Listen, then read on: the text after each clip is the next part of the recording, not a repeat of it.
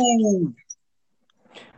Hey, I think Anchor might have passed its luck check. It's The No Class Podcast. with your internet buddies, Eddie. And Matt. All right, we're back again. It's been a while. It's been too damn long. But we've got our coffee, so I think we're going to be good to go. Yay. I went to get a Mountain Dew and some jackass put a Dr. Pepper in there. Yay.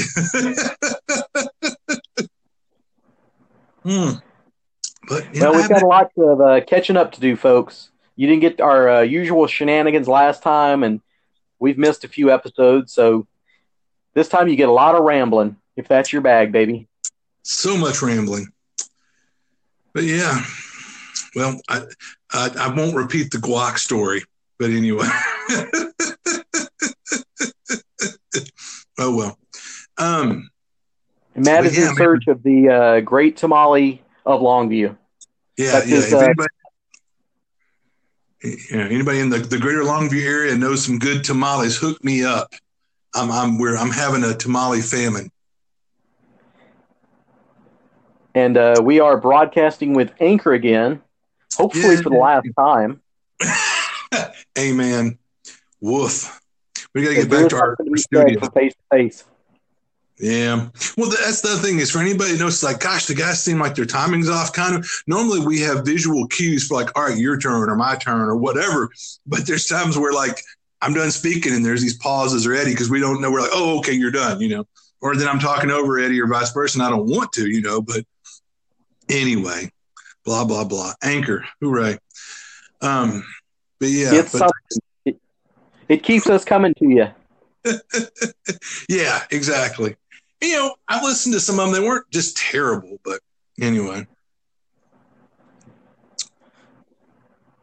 All right. A ringing endorsement of the show. But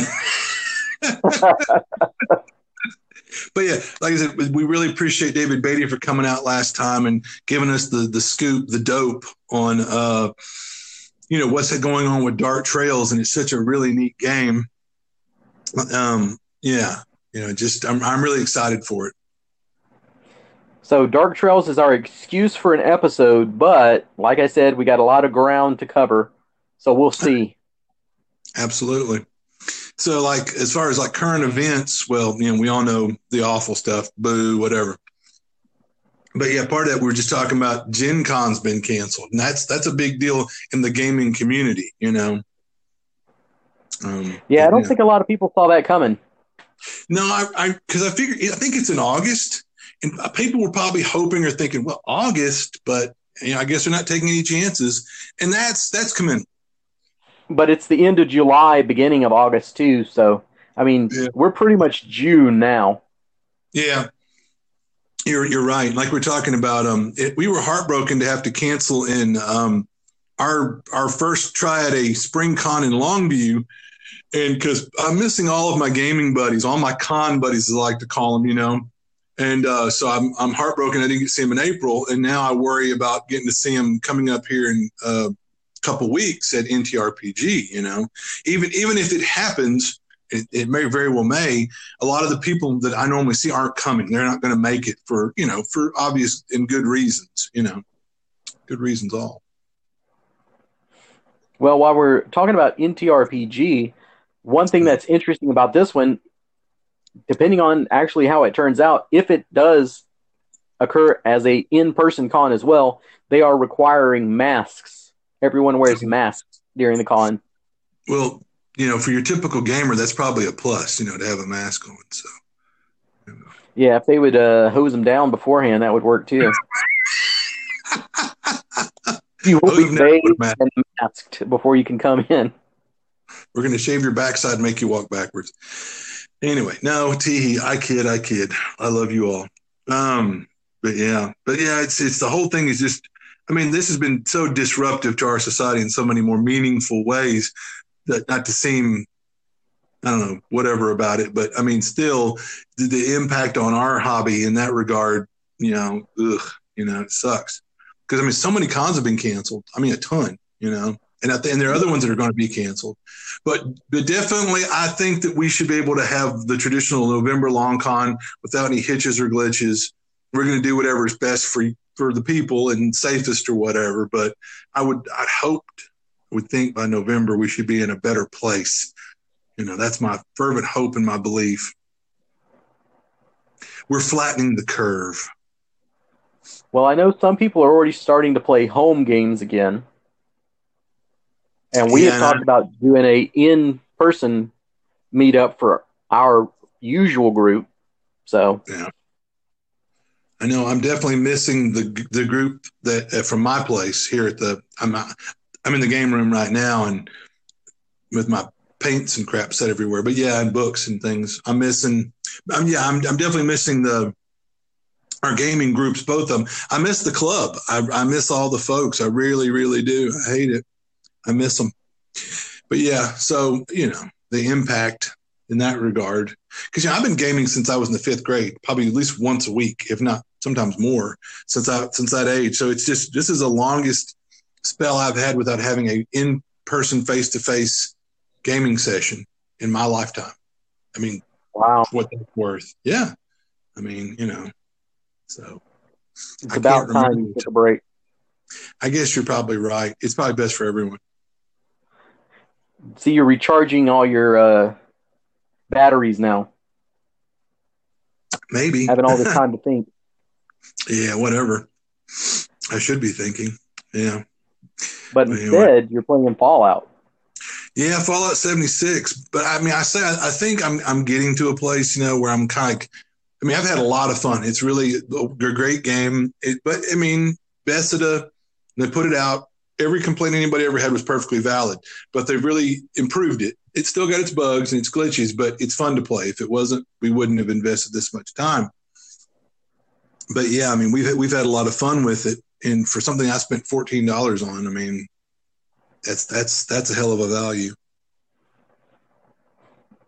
Yeah. Well, any other video games you're getting into lately? Well, I know you've been playing the ever-loving crap out of Castlevania, right? Oh, yeah. So let's see.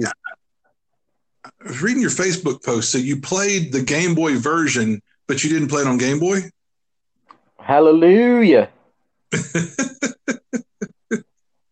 Yeah. I was playing that on PS4. Huh. So isn't that weird to play a Game Boy game on the PS4? Yeah, I'm trying to wrap my head around that. But I mean, go ahead. You can play your Atari games on the PS4. Oh, yeah. Probably in television, whatever, I imagine. Yeah, but it's kind of weird to take the most ancient of video game technologies and play it on the latest and greatest. That was the first true handheld gaming system, wasn't it? Yeah, unless you want to count all those, like, the little Tiger Electronics games and... Well, that's why I said first true, because I knew, there was all... I mean, I owned some of those as a kid, like the little arcades. Yeah, what was it? Like there'd be a little spaceship going across the screen, and it was, what would you call it, digital or something, and you had your little turret that might have 3 positions, and when you pump the button, a little BB would go up to the little spaceship. I mean, all of this was 4-bit or whatever. I mean, it was, sad. But God, as a kid, sitting hunkered behind your buddy in class or whatever, and you're supposed to be focusing on your work or the teacher, and I'm sitting there, you just be like, oh, it's the best thing ever. Look at me. Yeah. But now I've beaten the first 4 Castlevanias. I've beaten the first Castlevania on Game Boy, and then also Symphony of the Night, which is on PlayStation 1. And so I've got a couple more Castlevanias to do. And then I'll have my run of Castlevania games that I'm not gonna play every single one because there's a lot of turkeys and junk. But all of the ones that kind of fall into the classic era, I'm gonna play. If anybody wants to play one, I would definitely recommend picking up Super Castlevania, which is Castlevania 4. That's definitely probably the best one of the most fun to play, easier. And I recently beat Castlevania 2, and that one's got an awful reputation for being really hard, but that one wasn't so bad as long as you have a guide. If you will use a walkthrough, if your integrity will allow such things. That one's pretty good. 3 was just really, really hard, but I'm glad that I've still got the twitch reflexes, and I think a lot of these things I can do it better now than when I was younger. Because I may not have as much reflex, but I've got a lot more patience, and I can, you can wait for that jump now. Yeah. Instead of just being nothing but twitch. Mm-hmm. All geared up and ready to go. Yeah. So, yeah, Castlevania is my latest addiction. If you're a completist and you have to conquer the arcade edition, come on over, I think that's on the arcade. I think. I didn't even know there was an arcade edition. I'll have to look at that. Oh, absolutely. I know there's at least one or something. I'm almost certain. I'm fairly certain. Don't quote me on that, but but if there's one made, it's probably on my arcade. So. Yeah, that's an impressive machine. Yeah, I kind of feel bad I haven't fired it up in a while, but I really need to. But it's funny, whenever my stepson comes to visit, we'll pull up some of the fighting games, and he can beat me at the other ones. But if it's Mortal Kombat, hang it up, son. Hang it up. But anyway, that's when he gets a little cocky and talking smack, and I have to take him to school. I have to learn him. I'll fire up Mortal Kombat and get on, Raiden or what's the other guy with the hat? I can't remember. Anyway. Yeah. Kung Lao. Yeah, Kung Lao. But, So, but as far as what am I playing, we've been playing Fallout 76, and then you made the mistake the other night of mentioning, they've got Mordheim on sale on PS4. So I fired that up last night around midnight, and then suddenly I looked up and it was 3 a.m. I'm like, oh crap.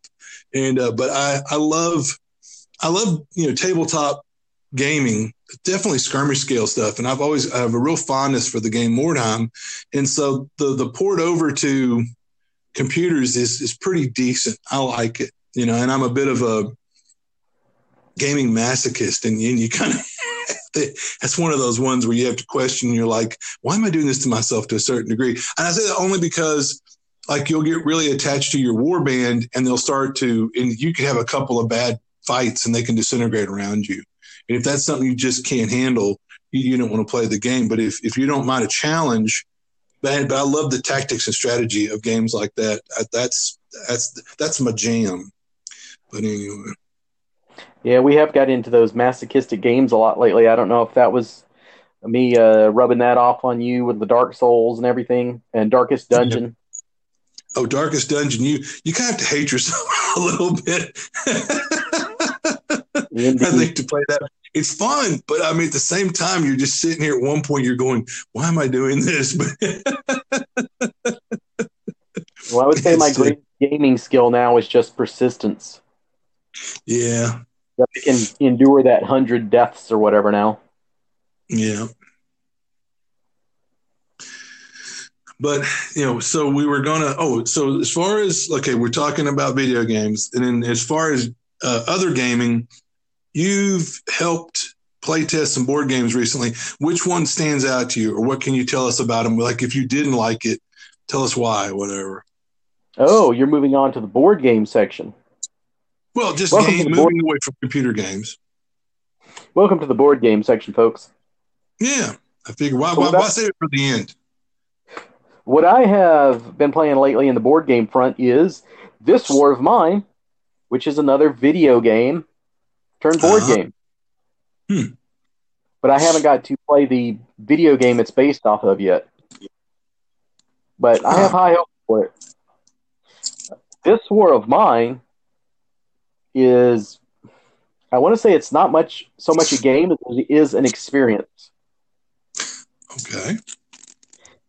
I'm trying to think of a good example of a movie where it's like, you should watch that movie. I almost want to say like a Schindler's List or something like that, where it's not one of those ones that you're like, I'll watch that all the time. That's or I'm trying to think, what's the World War II movie, Saving Private Ryan. Oh yeah. There's probably not a lot of people, because they're so emotionally heavy, that sit down and watch that all the time. Yeah, like I watch it once every couple months. No, I mean, you appreciate it. Yeah.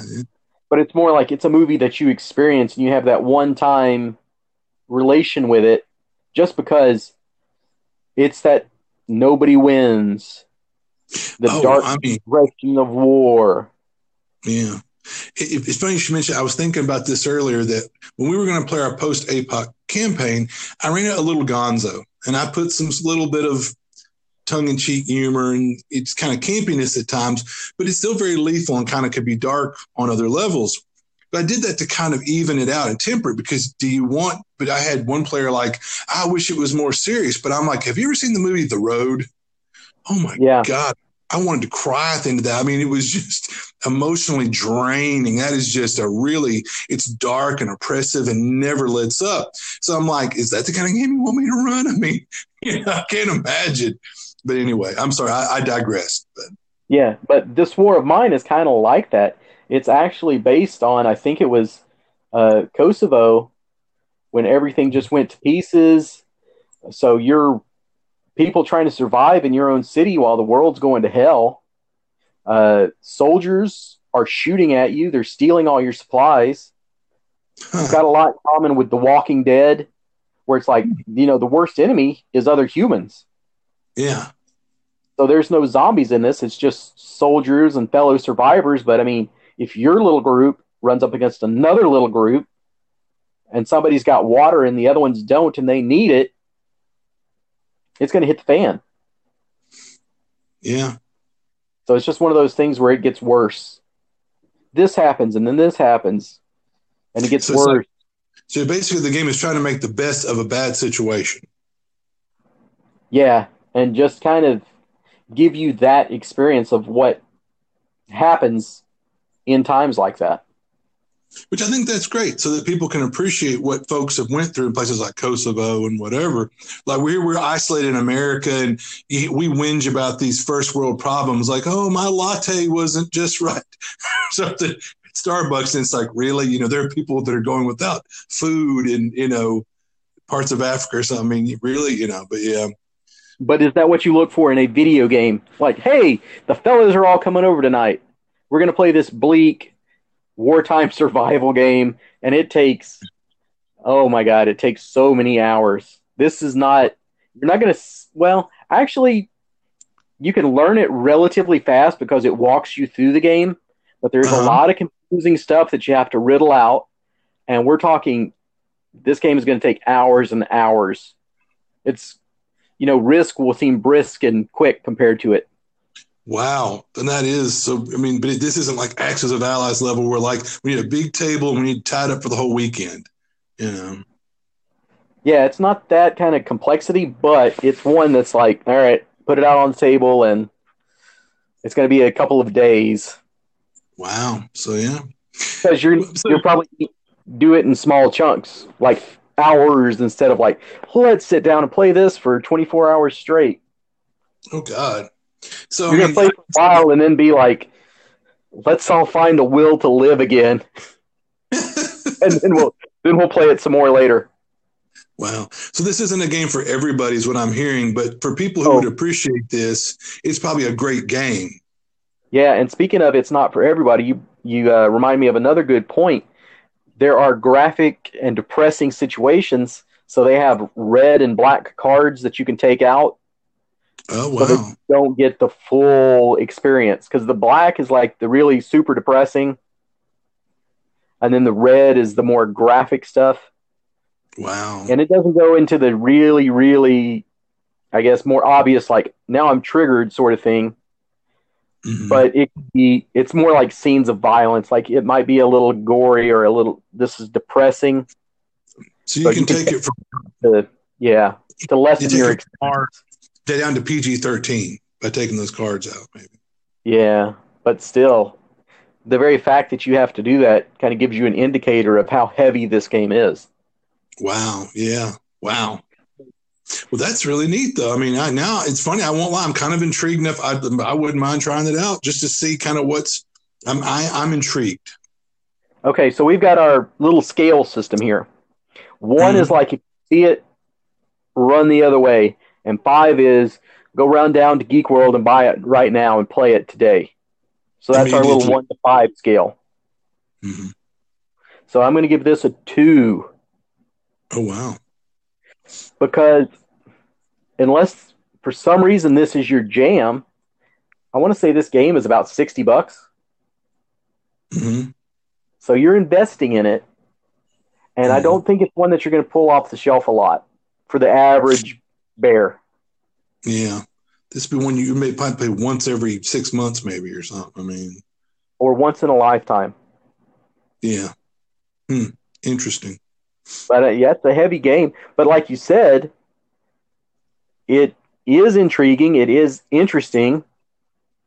And that might be a good thing for a con in a way, Yeah. for a board game con sort of thing where you haven't laid out any money. Somebody can give you a hand walking you through it, and you can experience it in a 3-4 hour session. But I'm sure there's got to be someone out there that like they would eat this up, they would love it, but that person is the exception, not the rule, probably. Yeah, and that's kind of what I'm looking at when I make the recommendations. It's kind of like Dark Souls.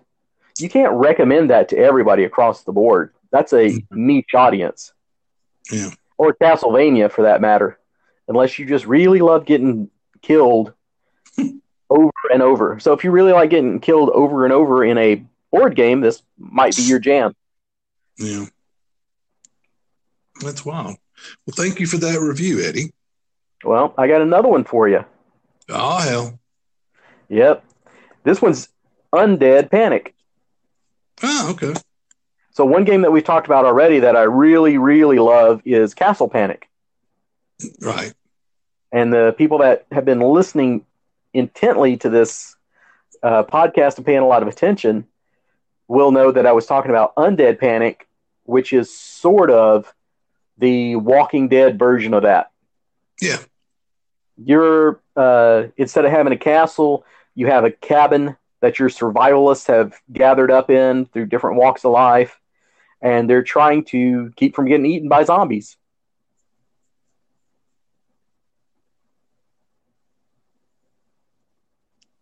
Cool. So this is one where your level of appreciation for the zombies comes into play. If you're a massive Walking Dead fan, run out and buy it. If you've had enough of zombies, I would say not so much.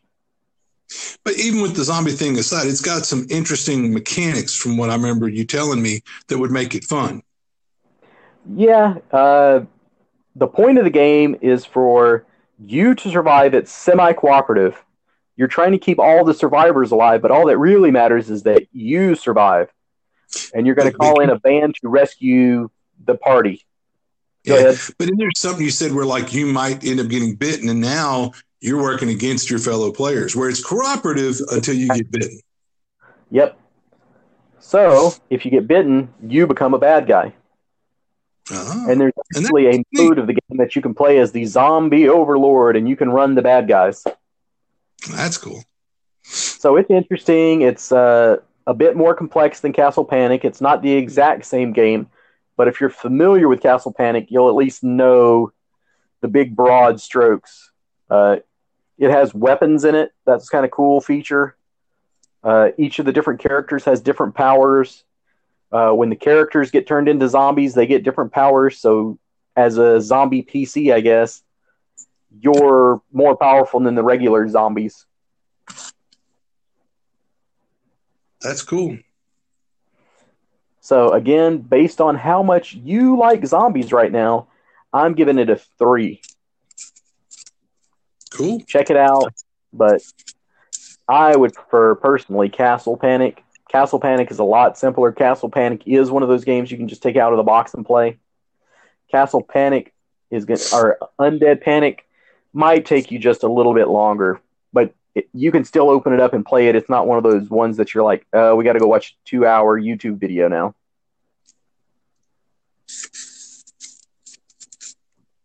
Well, cool. That's again, I want to play some of those Panic games. They sound like a lot of fun. Yeah, for sure. But if I was bringing something over, I'd bring Castle Panic. Yeah, absolutely.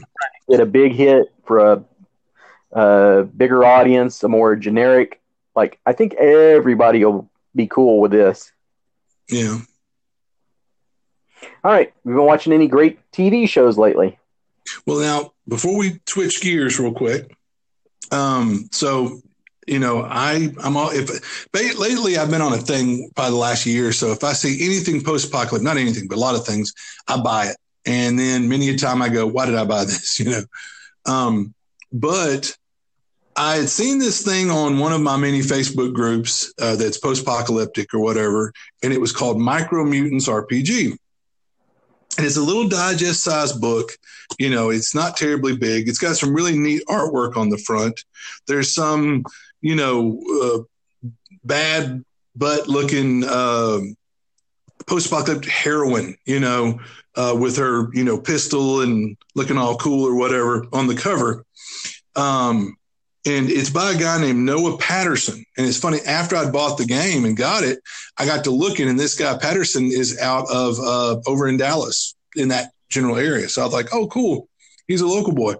But anyway, I was reading it, and it's fun. I'm not going to say it's shakes up the paradigm or whatever, or is revolutionary or something, but I mean, it's really fun. And it kind of almost reminded me of when I was a kid, they had those pocket games. And so it's really simple. It's something that you could play a game. And what I like is you could play it solo, or you could play it with a group. And the cool thing about playing with a group is if, say, like you and the family are like, we all want to play together, and I don't want to, and no one wants to run the game. It's got a number of little charts you can roll against that will generate things on the fly. And so it's really more of a post-apocalyptic dungeon crawl.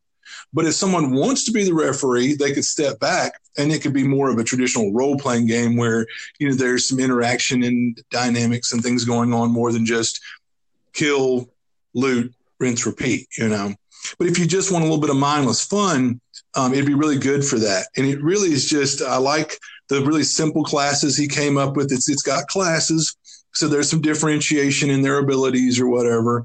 And I like the charts because, I like charts.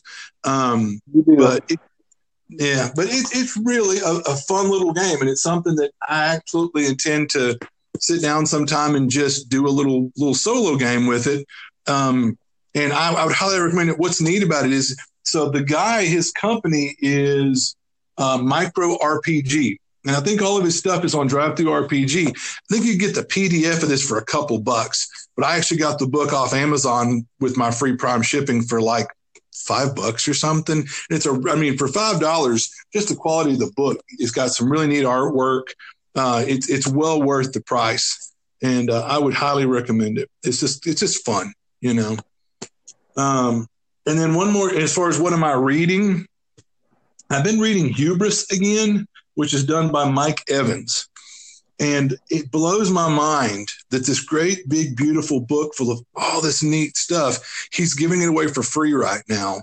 You can find it on the internet, Hubris by Mike Evans. He's giving it away free. I posted the link somewhere, but because it's such a neat book and it's got so much just great stuff in it, it's well worth the price tag, but right now for free, because he's, I guess, a nice guy. He's giving it away during this, what's going on, do his part to help people forget their troubles, But Hubris is just such a great book. Anyway, I won't go into detail. I would just say, take my word for it. Hell, it's free. Go check it out, or don't.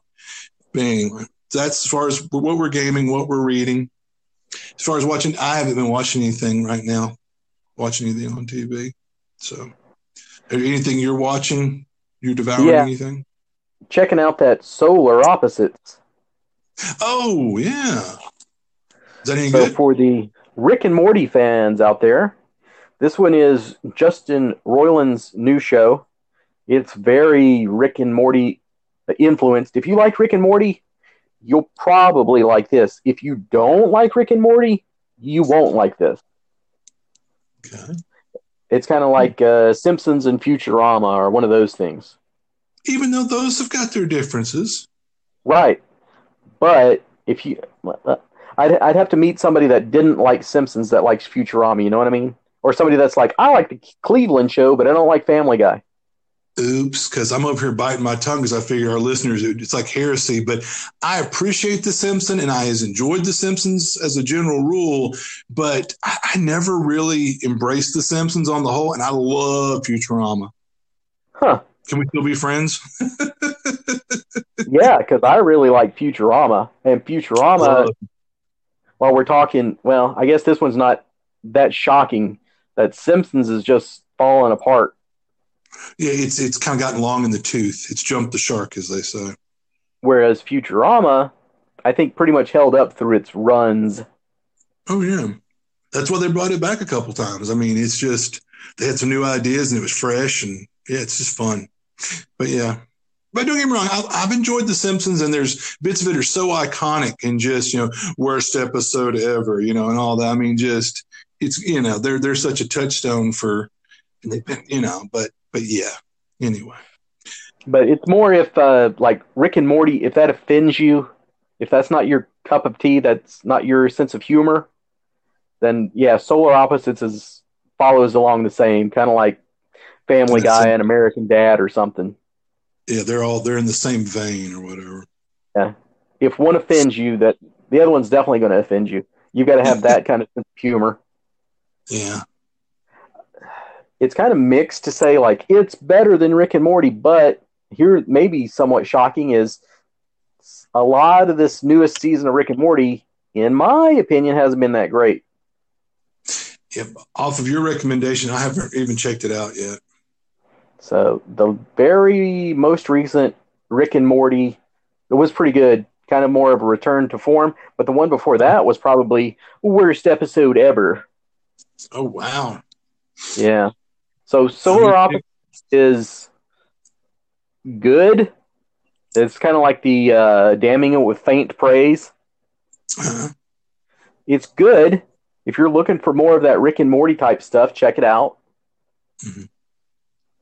And it's got some good laughs. And I think the C plot, as they call it, would appeal to you. The story about the wall. Mm-hmm. So overall, yeah, check out Solar Opposites if you like Rick and Morty. Just give it a try. It's on Hulu. Yeah, cool. I'm gonna probably check it out. So I know that here we are, 32 minutes in, and we were going to talk about Dark Trails, haha. Do we want to jump in on that or no?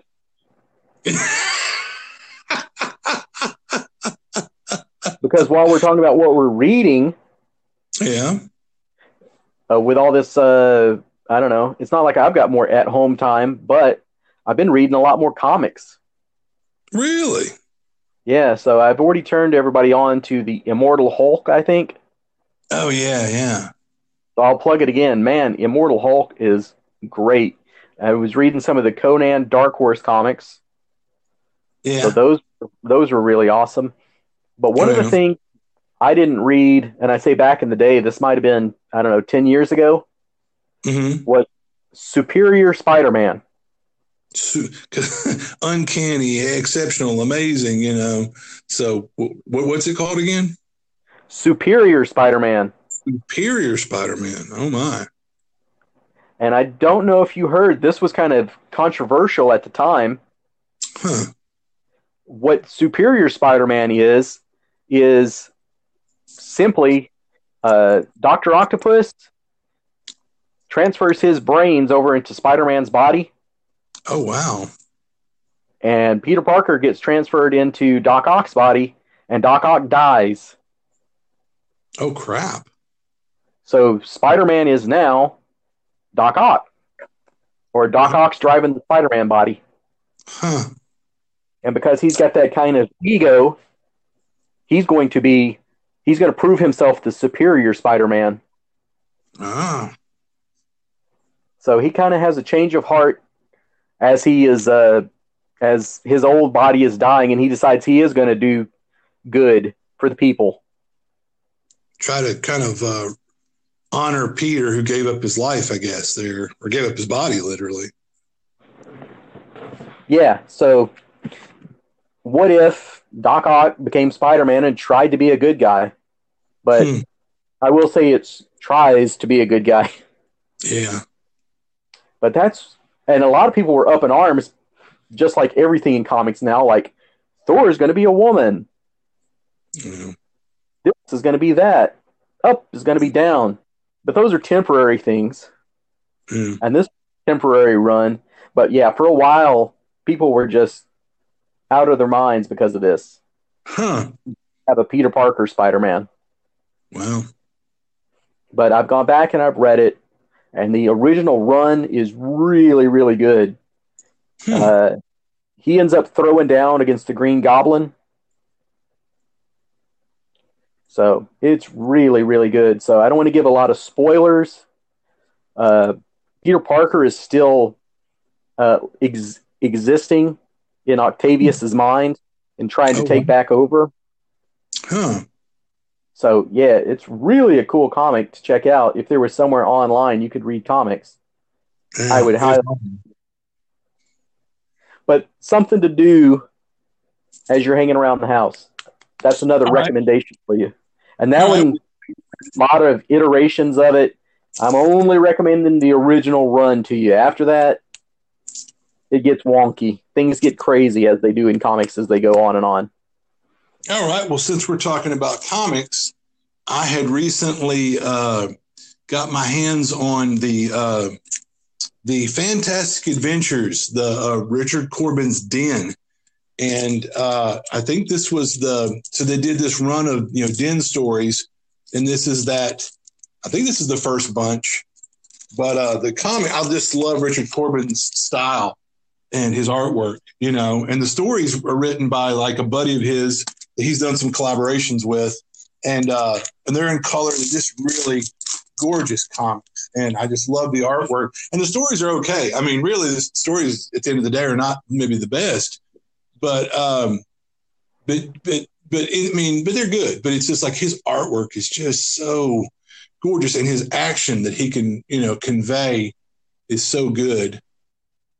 The guy who's like did the writing, I think is, I'm trying to find it, but anyway, they're really good. I enjoyed those, but those were like done. It's hard to believe. I think these were done in like the late '80s. So like I was like, high school or whatever, when these came out, which is probably why, I wouldn't have found them in, Shreveport or Bossier, in my, late teens or something. Not with which actually these don't have like abject nudity in them. I mean, I know Corbin does some great stuff in that regard. Den will, excuse the term, hang dong or whatever, and the girls are never small chested. But in these comics, he made sure people are turned just the right way, or their leg or arm or a shadow. So there's no nudity. I mean, they're not, graphic in that regard, but still, anyway, it's just beautiful artwork. I love Den. And then the other thing I've been reading is Harrow County. And I've gotten the collected, graphic books or whatever, so it's like one whole story that took place over 5-6 comics compiled into one book. And I love the artwork in them, and the stories are really cool because it's that old, like 1930s, 40s, out in the country or whatever. But, I love, because growing up, I mean, that was a term we used was haints, you got you a haint, and you would hear. And anyway, but it's called Harrow County, and like the first one's called Countless Haints, and it's really neat. But anyway, I would highly recommend that. Definitely to get people in. And that was kind of the idea, was either for doing, you could use those stories in Dark Trails, or you could use them in, what's it called? The box set that came out for DCC, where it was really kind of based off Manly Wade Wilson's Silver John stories. I can't remember. It's supposed to be kind of like the moon shining and up in the mountains of Appalachia or whatever, the Appalachian Trail. I can't think of, man, it kills me. Some of our listeners know what I'm talking about. But anyway, yeah, Shutter Mountain. That's it. Yeah. But basically those stories would be great for that, or for Dark Trails possibly. And some of the ghosts are really neat because, like, there's one ghost, you can only see him through a keyhole. So when the girl shows up to fight against this particular haint, to put it down or whatever, she's carrying a keyhole, like the big, elaborate, cool-looking metal keyhole off a door with her in her pocket, and so she can hold it up and look through it to see him. You can only He's one of them keyhole ghosts, you know. So I love this little stuff like that. It's really neat. It's really neat. All right. While we are putting off that main topic a little bit more, I wanted to talk about Games to Go and Geek World. Yes. What I wanted to say is both of them are open for your retail business again now. Yay. Rush out and buy stuff. Please do. That's the kind of people you want to endorse. Yeah, everybody's been hit hard. It's been a slow time, so keep those guys in your wallet. Keep those guys in your wallet. In your thoughts and prayers. There you go. Wallet. Yeah. Crack open for them. I've got a lot of my stuff from Games to Go.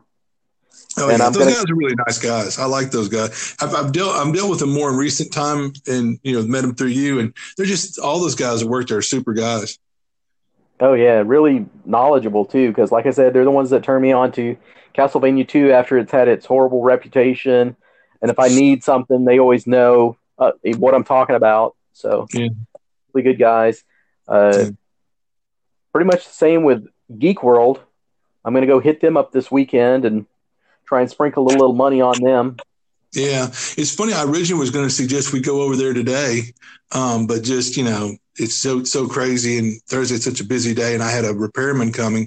But I believe it or not, I'd started to recommend we go over because I'm missing Will and Ken and Mark or whatever and all that bunch. It'd be cool to see any of them, and because they're just really friendly and knowledgeable.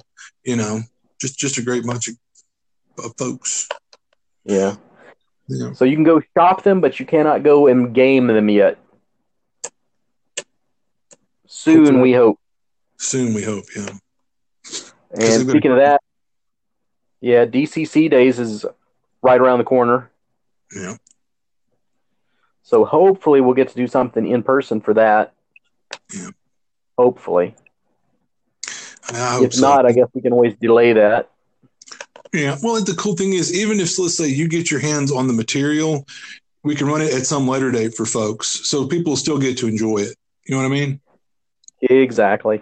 And Geek World is going to be an official participant in that. So they'll have all the goodies for you. Goodies. There's going to be a new adventure for sale. And then there's going to be 3 new adventures in the, whatever you want to call it, 2020 DCC Day adventure book. That's and cool. I think that's just penny for GMs and stuff. Yeah. I'm totally jelly. I won't get to. I'm heartbroken. Yeah, I know. I think the for sale adventure is a Harley Stroh. Oh, Harley hadn't written anything for a while that I think can remember. So that's awesome. And one of the 3 adventures in there, I think the DCC. Well, it may be a Lankmar adventure that's Harley. So, some new Harley stuff. Yeah, always good. Everybody loves Harley stuff. Adventure and a straight up DCC, I think. Yeah. I think that's what it is. I think you get a DCC, a Lankmar, and a MCC. Really? An MCC? Wow. Yeah. Talking about DCC, and Goodman Games, they just did the Kickstarter for Empire of the East. Yep. I of course kicked that. It's Fred Saberhagen wrote, those books. Those are based off of them. They're amazing. They're great books. The stories are really neat. So, yeah. Well, they've still got to do one for the Jack Vance, don't you think? The Dying Earth. Yeah, that's been in kind of limbo for a while. Well, they had a guy that was working on it, and then we don't know the particulars, but they just parted company or whatever. But they've got another guy on tap who's working on it. So we'll see about the Dying Earth book. And then maybe one for X-Crawl as well? Yeah, because that's the one that I know you're anxious for, and I'm kind of surprised that hadn't happened yet, but who knows? Yeah, slowly moving forward, but I don't know they'll do a Kickstarter for it, but it kind of seems like they would. Yeah. Well, what's funny was they've gotten the rights to, Dying Earth, Jack Vance, have gotten the rights to Saberhagen stuff. Well, I wish they could get their hands on the like Michael Moorcock,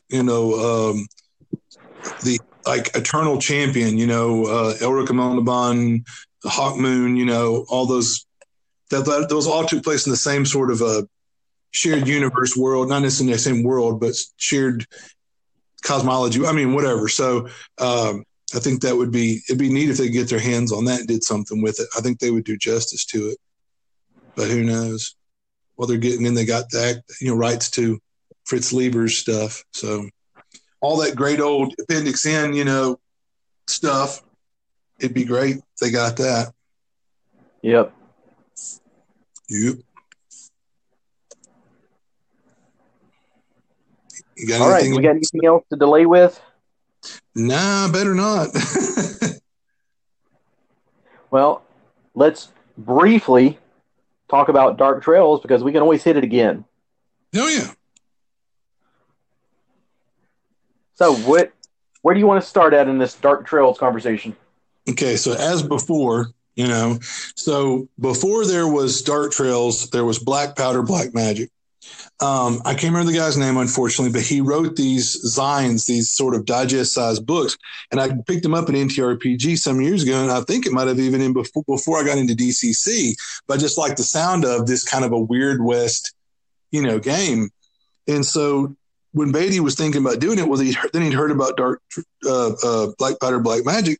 So he's like, well, shoot, somebody's already done it. But the guy, for whatever reason, just kind of let it down the vine. I'm sure somebody, if you know the dirt, shoot me a Facebook message or something. Let me know because I'm intrigued. But for whatever reason, the guy just quit doing it.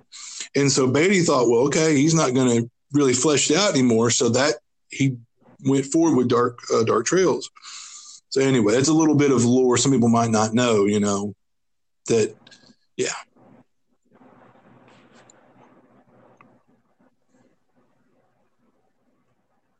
So I guess like beyond that, we're all excited for the game.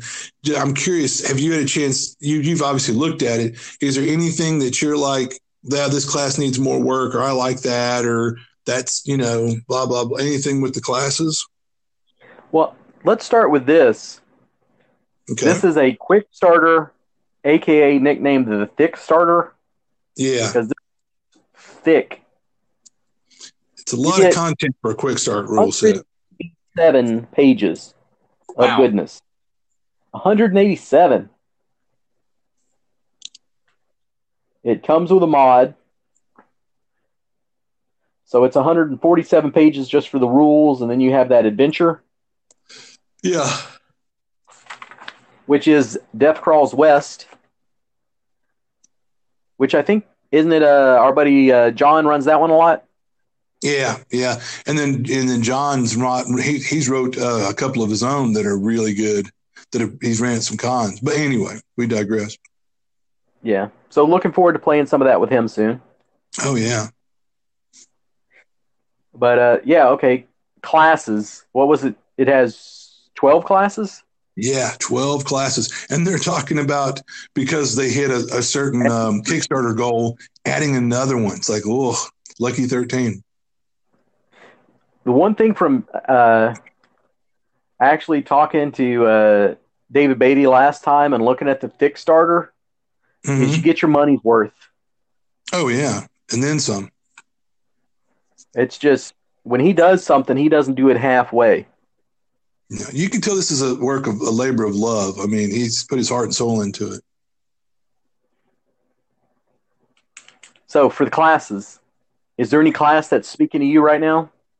Well, like I said on the podcast, I've always been intrigued by the Tommyknocker. It seems like it would be that perfect blend for me. I want a class that's effective because I'll tell myself I'm a little bit of a power gamer, but I'm still a role player, and that's rife with role playing opportunities. So it's that perfect sweet spot for me. Like I could see me being effective on the tabletop, but as well, I could have some really neat opportunities for role playing. There's some depth, some potential just baked into the class's nature. So as far as, go ahead. For people that don't know, the Sin Eater and the Tommyknocker are kind of interesting. Yeah, very interesting. They're dead characters. Yeah. So when you do these funnels and you're like, I hope one of my guys survives to the end so I can play him and class him up into something. Well, this is one of those times you can go, hey, that guy that died, he's going to be one of the Sin Eaters or Tommy Knockers. Yeah, and that's pretty cool. If you think right there, you had that one character you really loved in the funnel that died, which happens a lot in funnels. How cool to know you still might have a chance to be able to play them. That's cool. Very cool. I will say this. So it's kind of like the Gunslinger. When we were going to play some games using that system, I've been a DM for a game master judge for a lot of years. When you see a lot of people and you know who those people are by their nature to boot, I'll add that as well, and they gravitate towards one given class, it makes you as a game master go, let me go give that a second look. That might be a little OP. And so I give that caveat to say I've had some a handful of players like, I want to play a Gunslinger. And I was like, wait a minute. And I looked at it, and I think the Gunslinger in its original iteration in the beta rules might have been a little OP. Looking at it in the thick start, it looks like it's in that sweet spot. It's a very effective class, but I don't think it's OP. But then again, we're not saying the full product. You know what I mean? Kind of. So I worry. But then again, it could be such a really single focus, one trick pony kind of character. Yeah, they're highly effective in combat, but they might be worthless outside of it.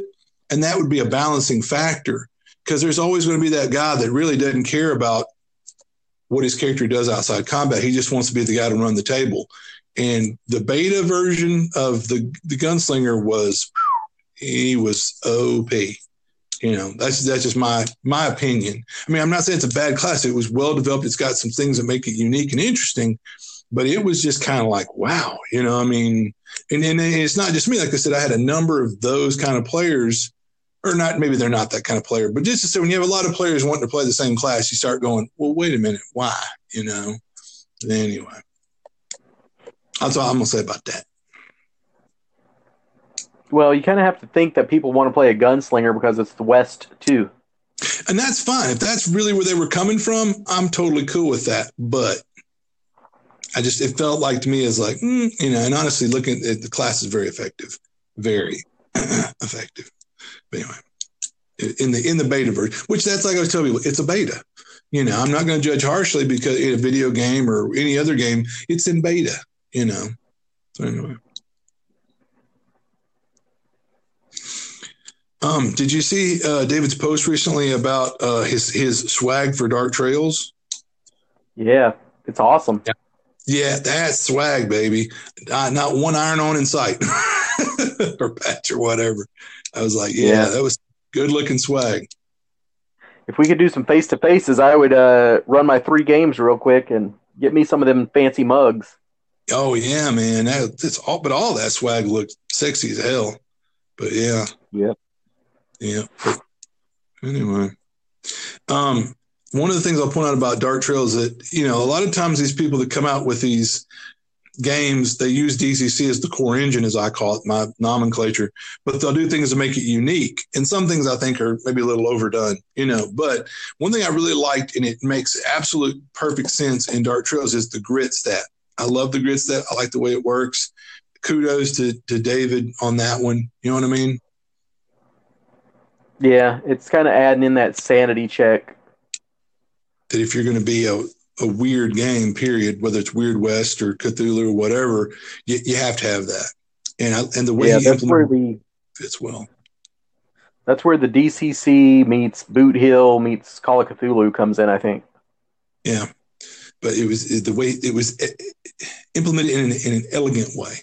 And because I remember when we were playing at the table at NTRPG, I guess it was last year, when people were feeling, you know, certain grit checks, they were, you know, people, you know, one guy peed his pants, you know, his character. Other people are, you know, locked in place trembling, or the other, you know, somewhat amusing to, you know, very, you know, somewhat things that didn't shut your character down and make you worthless, but it shows that your character is in mortal terror. You know, this is something that's crashing into your sanity and jarring you because it's so outside the norm, and your mind's trying to comprehend what's going on. In particular, not just nowadays, but in the the old West days, I mean, this would be just, devastating to your psyche, Anyway, it's neat. I like it. I like the gun deck. Yeah. So what that is if you have a firearm for your character, whenever you roll an attack to shoot somebody with that weapon, you also flip a card. And if it is Jack, Queen, or King, you get a bonus of 1, 2, 3, respectively. Mm-hmm. If it's a number, that's nothing except for aces and eights. Aces and eights. Which are the bad luck cards. So I thought that was a pretty cool thing. It adds another layer. It separates it from your average game. Yeah, because I'm the first one to say part of the charm of DCC is it's not a real rules heavy game, And so when you go to add in a rule, you go, is it really necessary? I mean, what does it bring to the table? Now, that adding that little card flip in isn't adding a lot of extra work or trouble or whatever. And it adds an interesting, because there's the whole poker, Old West kind of thing. And it adds an extra element. Yeah, I like it. I like the deck. And I like the way that Beatty knew that no, West, you're not going to wear armor. So he did the thing where you add your reflex save to your armor class to give people a little better armor class, because you're not going to be wearing plate mail or chain mail or whatever in the Old West.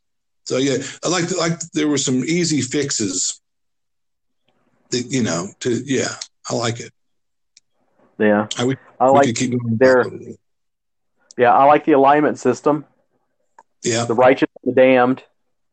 Mm-hmm. Good guy or bad guy. White hat or black hat. Cool. Yeah. Then I like the Mystic Monk is straddling both of those. Yeah. Kind of like the old Druid. And what an interesting class that they added the Luchador.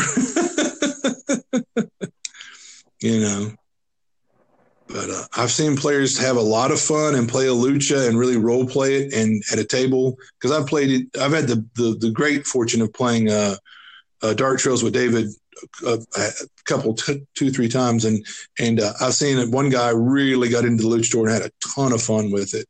And you come up with your own signature move, which I love. Growing up as a kid watching wrestling, and the guy's move was really cool. So anyway, his signature move. Yeah. So really, I mean, like I said, these classes are not just like, I'm going to throw out some crap out here and just, yeah. I mean, no, each one really stands on its own and is unique and interesting. And so it's not like, well, this one's kind of like the other one, but they did a few little things. I mean, no, to have 12 different classes, they each have a distinct sort of feeling, and they're really fleshed out and interesting.